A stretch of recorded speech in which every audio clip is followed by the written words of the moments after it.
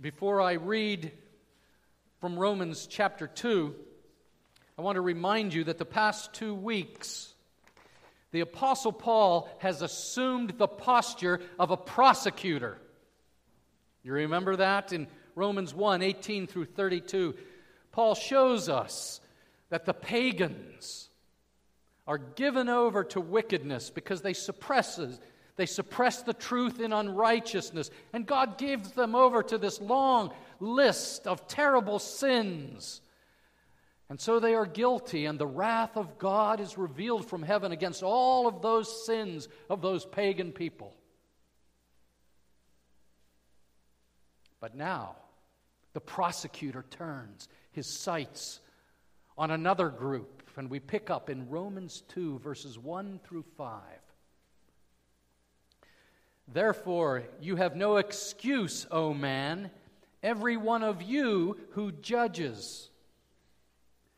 For in passing judgment on another, you condemn yourself, because you, the judge, practice the very same things. We know that the judgment of God rightly falls on those who practice such things. Do you suppose, O man, you who judge those who practice such things and yet do them yourself, that you will escape the judgment of God? Or do you presume on the riches of his kindness and forbearance and patience, not knowing that God's kindness is meant to lead you to repentance? But because of your hard and impenitent heart, you are storing up wrath for yourself on the day of wrath, when God's righteous judgment will be revealed. And what happens now is that the prosecutor turns his attention to another group of people, and he argues that law-abiding, Bible-believing,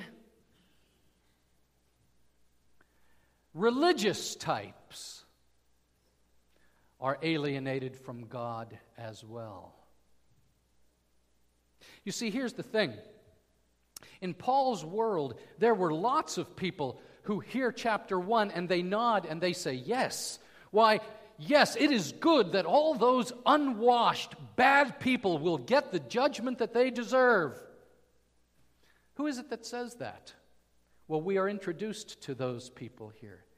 They are what we call the self-righteous moralist, the religious man who considers himself righteous above those unwashed, common sinners out there. And Paul goes after them too. Who did he learn to do this from? Who else does that? Jesus. Jesus Christ. If you read through the Gospels, not just once, not just twice, but it seems all the time he's investing his energy in exposing the bankruptcy of the religious people of the day who look down their noses with contempt, judging other people. And if you've ever studied the ministry of Jesus, you know that he goes to great lengths by portraying believing Gentiles as if they were the chosen people of God. And it drives the religious leaders crazy. Think about it. You know Matthew, Mark, and Luke especially. Remember in Luke 7, the sinful woman, she's called the sinful woman who washes the feet of Jesus with her hair and her tears. And Jesus condemns Simon the Pharisee. But this woman, he turns to her. He says, your faith has saved you. Do you remember when Jesus tells the story, we call it, of the Good Samaritan, but in the ears of those who hear it, it's not the Good Samaritan, it's the hated Samaritan in Luke 10. A Samaritan, puh! But he is the one who does the law of God while the Levites and the priests walk by and ignore the broken man on the side of the road. And then there's the Roman centurion, the oppressors of our people. And the Roman centurion is commended for his faith by Jesus Christ, and he is told, "You will seat at the banquet with Abraham." And they gnash their teeth. And then there's Zacchaeus. Does anybody remember Zacchaeus? Zacchaeus is the Danny DeVito of the New Testament. Remember, who does he play? Louis De Palma. Louis De Palma on Taxi. This, the slimiest, greediest, meanest guy in town. And Jesus meets him and welcomes Zacchaeus and has dinner with him. And he calls Zacchaeus a son of Abraham. Drives him crazy. And then he tells the story. You have it there in your program in Luke 18, 9 through 14. Listen to this. Follow with me. Jesus also told this parable to some who trusted in themselves that they were righteous and treated others with contempt. 2 men went up to the temple to pray, one a Pharisee and the other a tax collector. The Pharisee, standing by himself, prayed thus: "God, I thank you that I am not like other men, extortioners, unjust, adulterers, or even like this tax collector. For I fast twice a week. I give tithes of all that I get." But the tax collector, standing far off, would not even lift his eyes to heaven, but beat his breast, saying, "God, be merciful to me, a sinner." "I tell you," says Jesus, "this man went down to his house justified rather than the other. For everyone who exalts himself will be humbled, but the one who humbles himself will be exalted." And the Pharisees gnash their teeth. You know, one of my mentors that I loved so much, a man named Jack Miller, would speak in conferences, and usually he would introduce himself this way. He would say, "Hello, my name is Jack Miller, and I'm a recovering Pharisee." And you know what? I am too. I'm John Yenchko, and I am a recovering Pharisee. And why would Jack say that? And why would I say that? Because listen, we are all recovering Pharisees, because the single greatest pleasure of a Pharisee was to judge other people, to see what's wrong with you and to look down my nose at you and lift myself up in my own righteousness, to look better. How deep does this run in me? It runs pretty deep.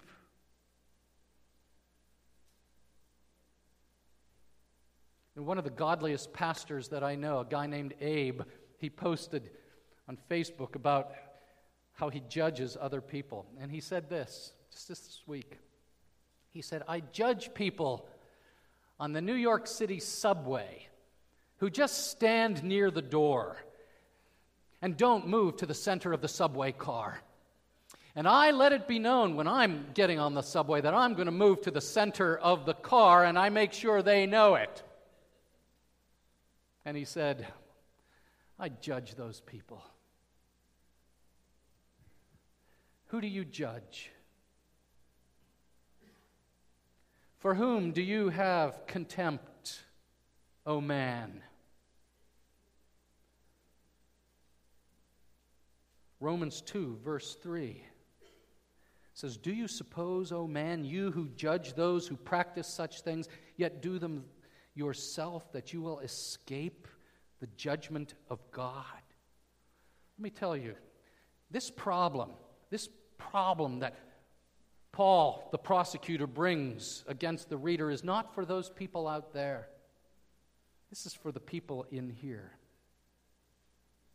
And I know there are people sitting in this room who have been wounded deeply and hurt by the contempt and the judgment of other Christians in other places. And I pray that this church will be a healing community for you, that we might be people of grace, but I know this poison of being the self-righteous moralist, it is a germ inside every one of us. It's a poison in the church. After all, isn't that why I come to church? I come to church to become a better person, to become a nicer person than all those people out there. But you see, that's the danger.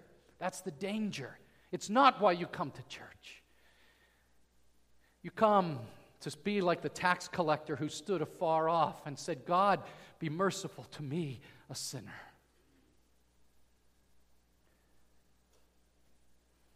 How do I know if this poison is in my soul, this moralistic, legalistic heart attitude? It's this. It's not just that I think God saves me because of my works. There is a web of attitude and heart and character that somehow believes God's love for me is conditioned upon my performance, my ethical goodness. And so if I avoid deliberately some of those sins the bad people do, and if I show up to church, they say church attendance has decreased over the past decade. Church attendance has gone, among faithful church members, has gone from about 3 times a month down to 1.7 times a month. But if I at least can beat the 1.7 times a month average, why, God is pleased with me. How do I know if this is my problem? Tim Keller says this. He says, a moralistic, legalistic spirit leads to being judgmental. Who do you judge? Harsh. Are you ever harsh? Overly sensitive to criticism. How well do you take criticism from others? Deeply insecure and jealous of others because my sense of personal identity and worth is intertwined with my performance rather than resting in the work of Jesus Christ for me.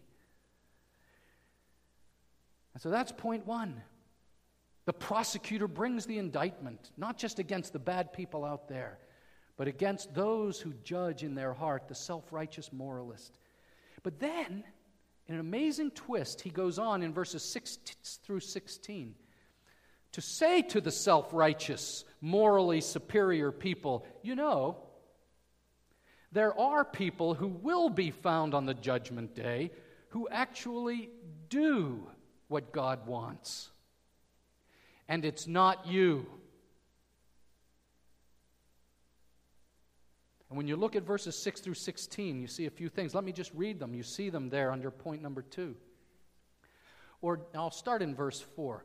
Or do you presume on the riches of his kindness and forbearance and patience, not knowing that God's kindness is meant to lead you to repentance? Picking up in verse 6. He will render to each one according to his works.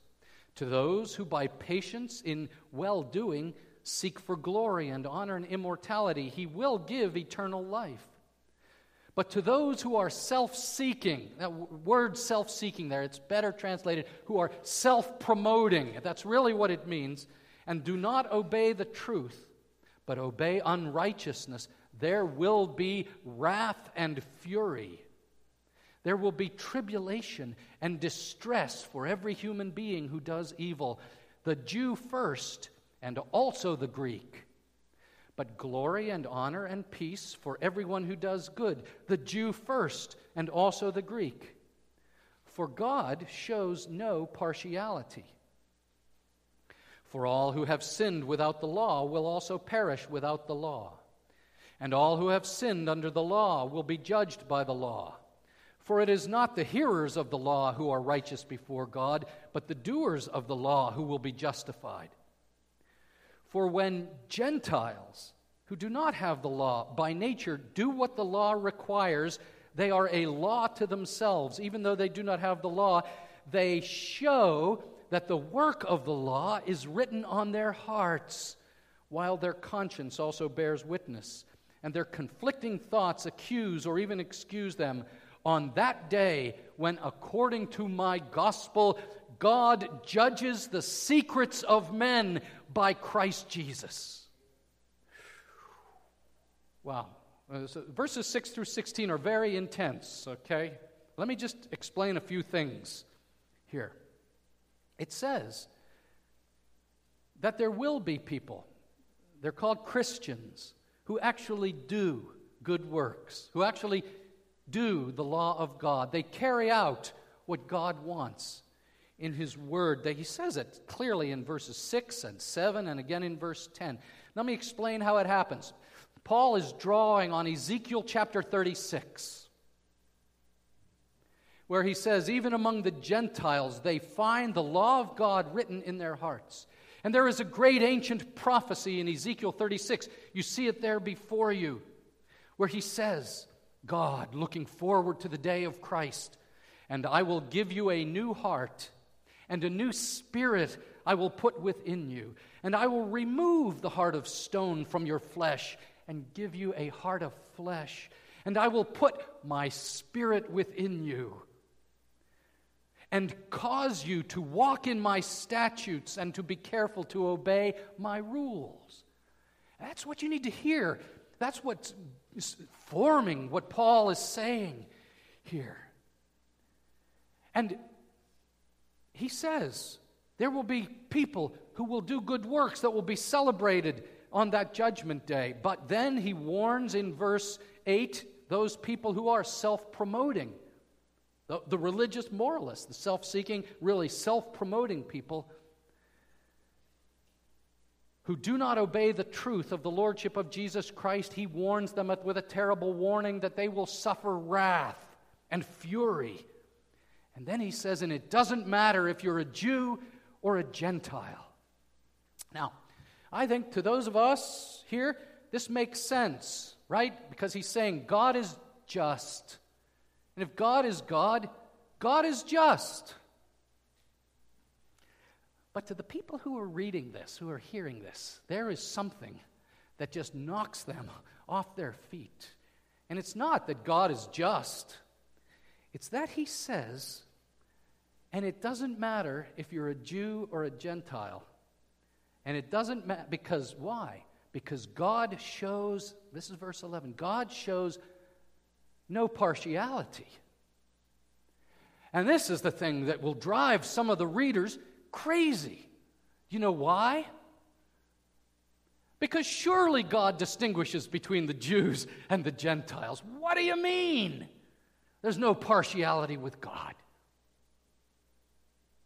There are going to be Gentiles in heaven, commended for their good work? You got to be kidding me.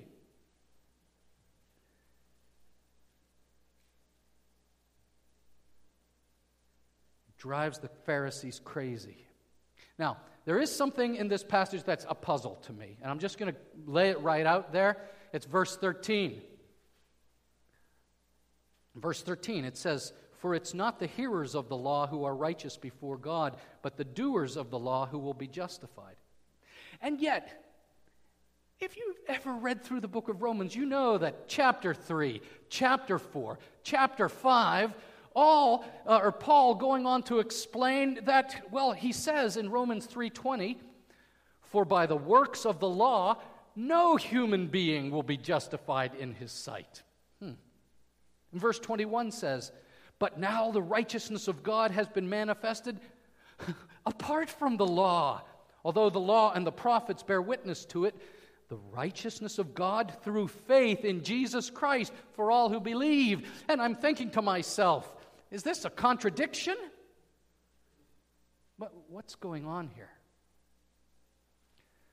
And I hope that if you are half awake 1/3 of the time in this church, you know that the foundation of our ministry is built upon the rich, lavish grace of God given to us freely through the person and work of Jesus Christ, and is not contingent upon the performance that we might have, religious or otherwise. I hope you know that. But then you ask, what's verse 13 all about? And here's the key. To solve this puzzle, you just need to know that what Paul is saying is that there are people who are made new in Jesus Christ by His grace. And in fulfillment of Ezekiel 36, they are given a new heart by His gracious intervention, and they will delight in fulfilling the law. And what is the summary of the law? It is to love God, to love your neighbor. And He works that new reality. We call it sanctification inside of us. The keeping of the law is never the ground of our justification, but it is the evidence that will be celebrated on the judgment day. We're told in Ephesians, right, that God not only saved you by grace, but He appointed you to do good works. He did. And that's what Paul is saying here. For that, whether you're a Jew or a Gentile, if you have trusted in Jesus Christ, you now have a new heart, a heart of flesh. That stony, hard heart has been changed out, and you got a new heart. You know, Martin Luther and John Calvin, who were the great champions. Okay, Protestants here. Protestants, we don't use 2:13 to somehow teach you got to do penance, you got to perform, you got to say this many prayers, you got to do this. We don't buy that. They say you are justified by grace through faith alone in Jesus Christ, and He gets all the glory for your salvation. And yet, Luther said, we are justified by faith alone, but the faith that justifies is never alone. Okay, are you with me on this? It is always accompanied by the evidence of grace, good works, of keeping God's ways, loving God and loving others. And I just ask, is this you? Is this you? Do you have a new heart and a new spirit that now causes you to love God and to love Jesus Christ and to love people gladly, willingly? I hope so. Or maybe today's the day when the heart transplant happens. I hope for some of you that could be you today. The heart transplant happens today, where you trust Christ alone, as we sang, for your salvation. But something else is going on. This is point 3 on the back side of your outline. There's another thing going on here, and we need to understand some important threads in the book of Romans, and in fact, in the whole Bible, to get our arms around what's going on here. And we need to understand the ways that God intends to use Gentile Christians in order to provoke and make jealous the self-righteous moralists, and especially His Jewish friends and family. I read an article this week that helping me to understand this like I never had before. A man named Timothy Kaufman. And he says, to understand Romans and the threads of the Bible, you need to understand what he calls the jealousy storyline. And I'd never studied it before. And he says that when you analyze Scripture, there's this consistent storyline from Moses through Ezekiel to Paul, through Jesus to Paul, in which the Jews in particular are driven to jealousy by the transfer of blessings to the children of Abraham to the Gentiles. And it does make them crazy, but it also makes them jealous. And he relies on Deuteronomy 32. You know, I have to admit, I never carefully studied that later part of Deuteronomy 32. Paul, before I get to that, Paul says in Romans 11, now, I know we won't get there for a year, so I'm giving you a preview now. Paul says, you see it in your program, so I ask, did Israel stumble in order that they might fall? By no means. Rather, through their trespass, salvation has come to the Gentiles so as to make Israel jealous. Now, if their trespass means riches for the world, if their failure means riches for the Gentiles, skipping ahead in verse 13. Now, I am speaking to you Gentiles, inasmuch then as I am an apostle to the Gentiles.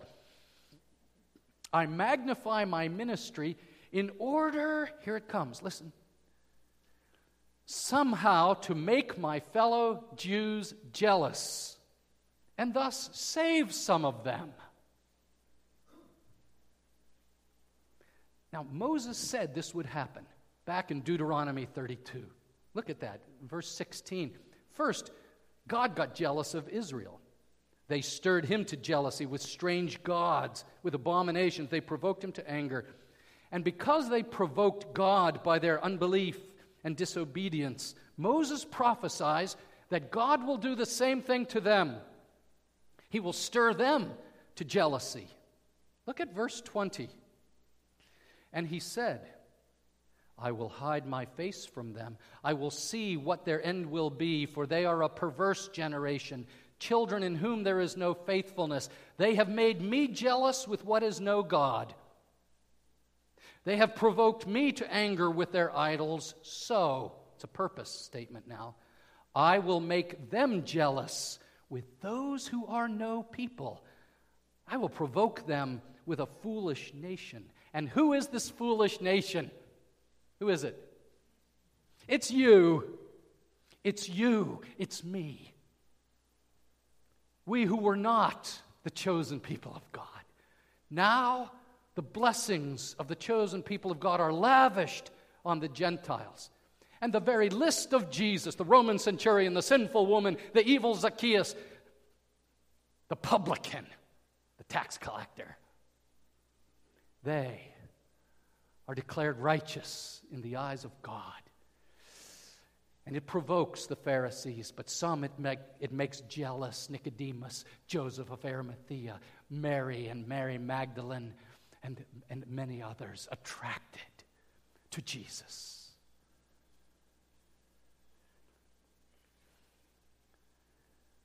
You know, Blaise Pascal, the great French mathematician, he says this. He says essentially, you have to make people wish Christianity were true before you can prove to them Christianity is true. And Pascal understands the human heart. I have to confess, I have spent a lot of hours proving Christianity is true to people who didn't care at all. But God, in His providence, God makes people wish it were true. They see you and the attractive fruit of the Spirit of Jesus in you, and they say, I wish it was true. He acts like God loves him. She really believes her sins are forgiven. In the midst of her terrible circumstances, she has hope and is trusting in the Lord. I wish it was true. And then you come to them and you say, oh yes, my friend, it is true. Let me prove to you. Of course it's true. And they come and they are saved. This is God's way. This is what He's doing now to these self-righteous moralists who look down their nose. He's saying, but there will be those people who are attractive and who draw people to Christ. Now, point 4. We are all recovering Pharisees. We are all the self-righteous moralist facing the wrath of God. How do we escape? And the answer, we are told, is repentance and faith in the one who was truly justified by His works of the law, who then gives us a new heart to walk in His ways. And that's what He teaches us here. You know, last week, Martin, I listened to the sermon online, and in one of his offhand comments, he says, you know, some of you, you think you're innocent. Like in the Shawshank Redemption, he said, you think you're like Andy Dufresne. He really was innocent. But every other prisoner in the jail says, I'm innocent, but they're guilty, and so are you, Martin said. And that was very effective. But I want to tell you something. The movie The Shawshank Redemption shows you something far worse than you are one of the prisoners who's really guilty of violating the law of God. Because there's another character in The Shawshank Redemption, and in a twisted sort of way, I am drawn to the warden of the prison. You remember Warden Samuel Norton, dressed in a suit every day, his hair perfectly in place. And he quotes the Bible inside out. He has a word for everyone in due season as he looks down upon his charges in the penitentiary there who are justly under his dominion. And he thinks that thieves should be punished, and liars should be punished, and murderers should be punished. And he's quick to quote the Bible to prove it. And as you watch the movie, you discover that he is the most despicable character Hollywood has ever produced. He is the vile hypocrite of hypocrites. He says thieves should be in jail, and he himself is a thief.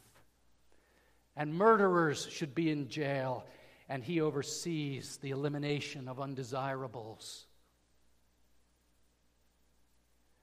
And when murder is condemned by him in that despicable moment at the end, in cowardice, he murders himself. When the jig is up and his evil is exposed.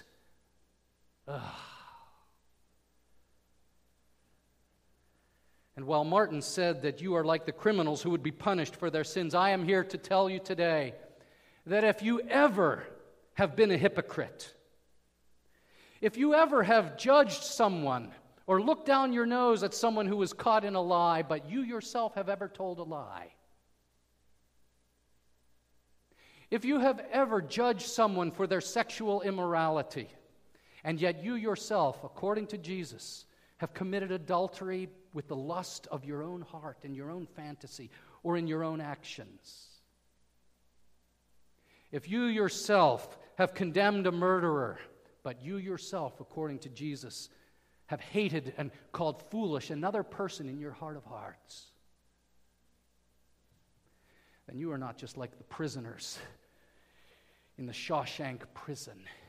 You are the bishop, you are the warden of the penitentiary, and you will be exposed, we are told.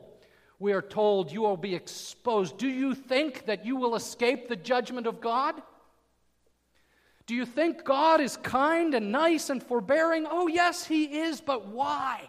Not because He wants to congratulate you for your superior performance, but His kindness is meant, we are told in verse 4, to lead you to repentance. Repent! Join the tax collector who did not even lift up his eye to heaven and say, God, be merciful to me, a sinner. Have you done that ever in your life? This wrath is relentless. Verse 5, but because of your hard and impenitent heart, you are storing up wrath for yourself on the day of wrath when God's righteous judgment is revealed, not just against the bad pagans out there, but now against the moralist who congratulates himself when on that day, verse 16 says, when God will judge the secrets of men by Christ Jesus. Just as the warden's hypocrisy was exposed, so will yours, and so will mine, be exposed for the world to see. So whether today you're a Romans 1 pagan, drunkenness, immorality, disobedient to your parents, bringing shame on your family name, you need to repent. But if you're a Romans 2 sinner, warden of the Shawshank prison, you too need to know that God's kindness is to lead you to repentance. Because Christianity is not about niceness. Christianity is about newness. He wants to take away your heart of stone that looks down on others with contempt and fill you with a heart of mercy and grace and love. Are you that kind of attractive person? Listen, let's repent today. Join me. Get in line behind me. Any other recovering Pharisees here? Get in line behind me and repent. Let's all be recovering Pharisees, okay? And then let's be grateful for our Savior Jesus Christ, who was the doer of the law and took the penalty on the cross for your transgressions, whatever they be, and my transgression. And bring your sins to the foot of the cross, and there receive the new heart. Again today in Ezekiel 36. And people will know that you are a Christian by your love. They will know. They will see, not all of them, but who in your family, who in your workplace, who in your neighborhood, who in your school is attracted to Jesus because of you. We're going to pray right now. We're going to join our hearts, and we're going to pray and ask God for that divine privilege and divine appointment, that others would be attracted to Jesus through us. Let's pray. Our Heavenly Father, I am the first in line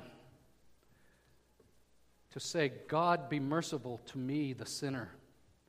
And I pray you would cleanse me and my friends from all unrighteousness, that contempt that looks down on others. People whose politics are different from mine. People whose skin color is different from mine. People who screwed up, maybe in a way I didn't. People who stand on the edge of the subway car by the door.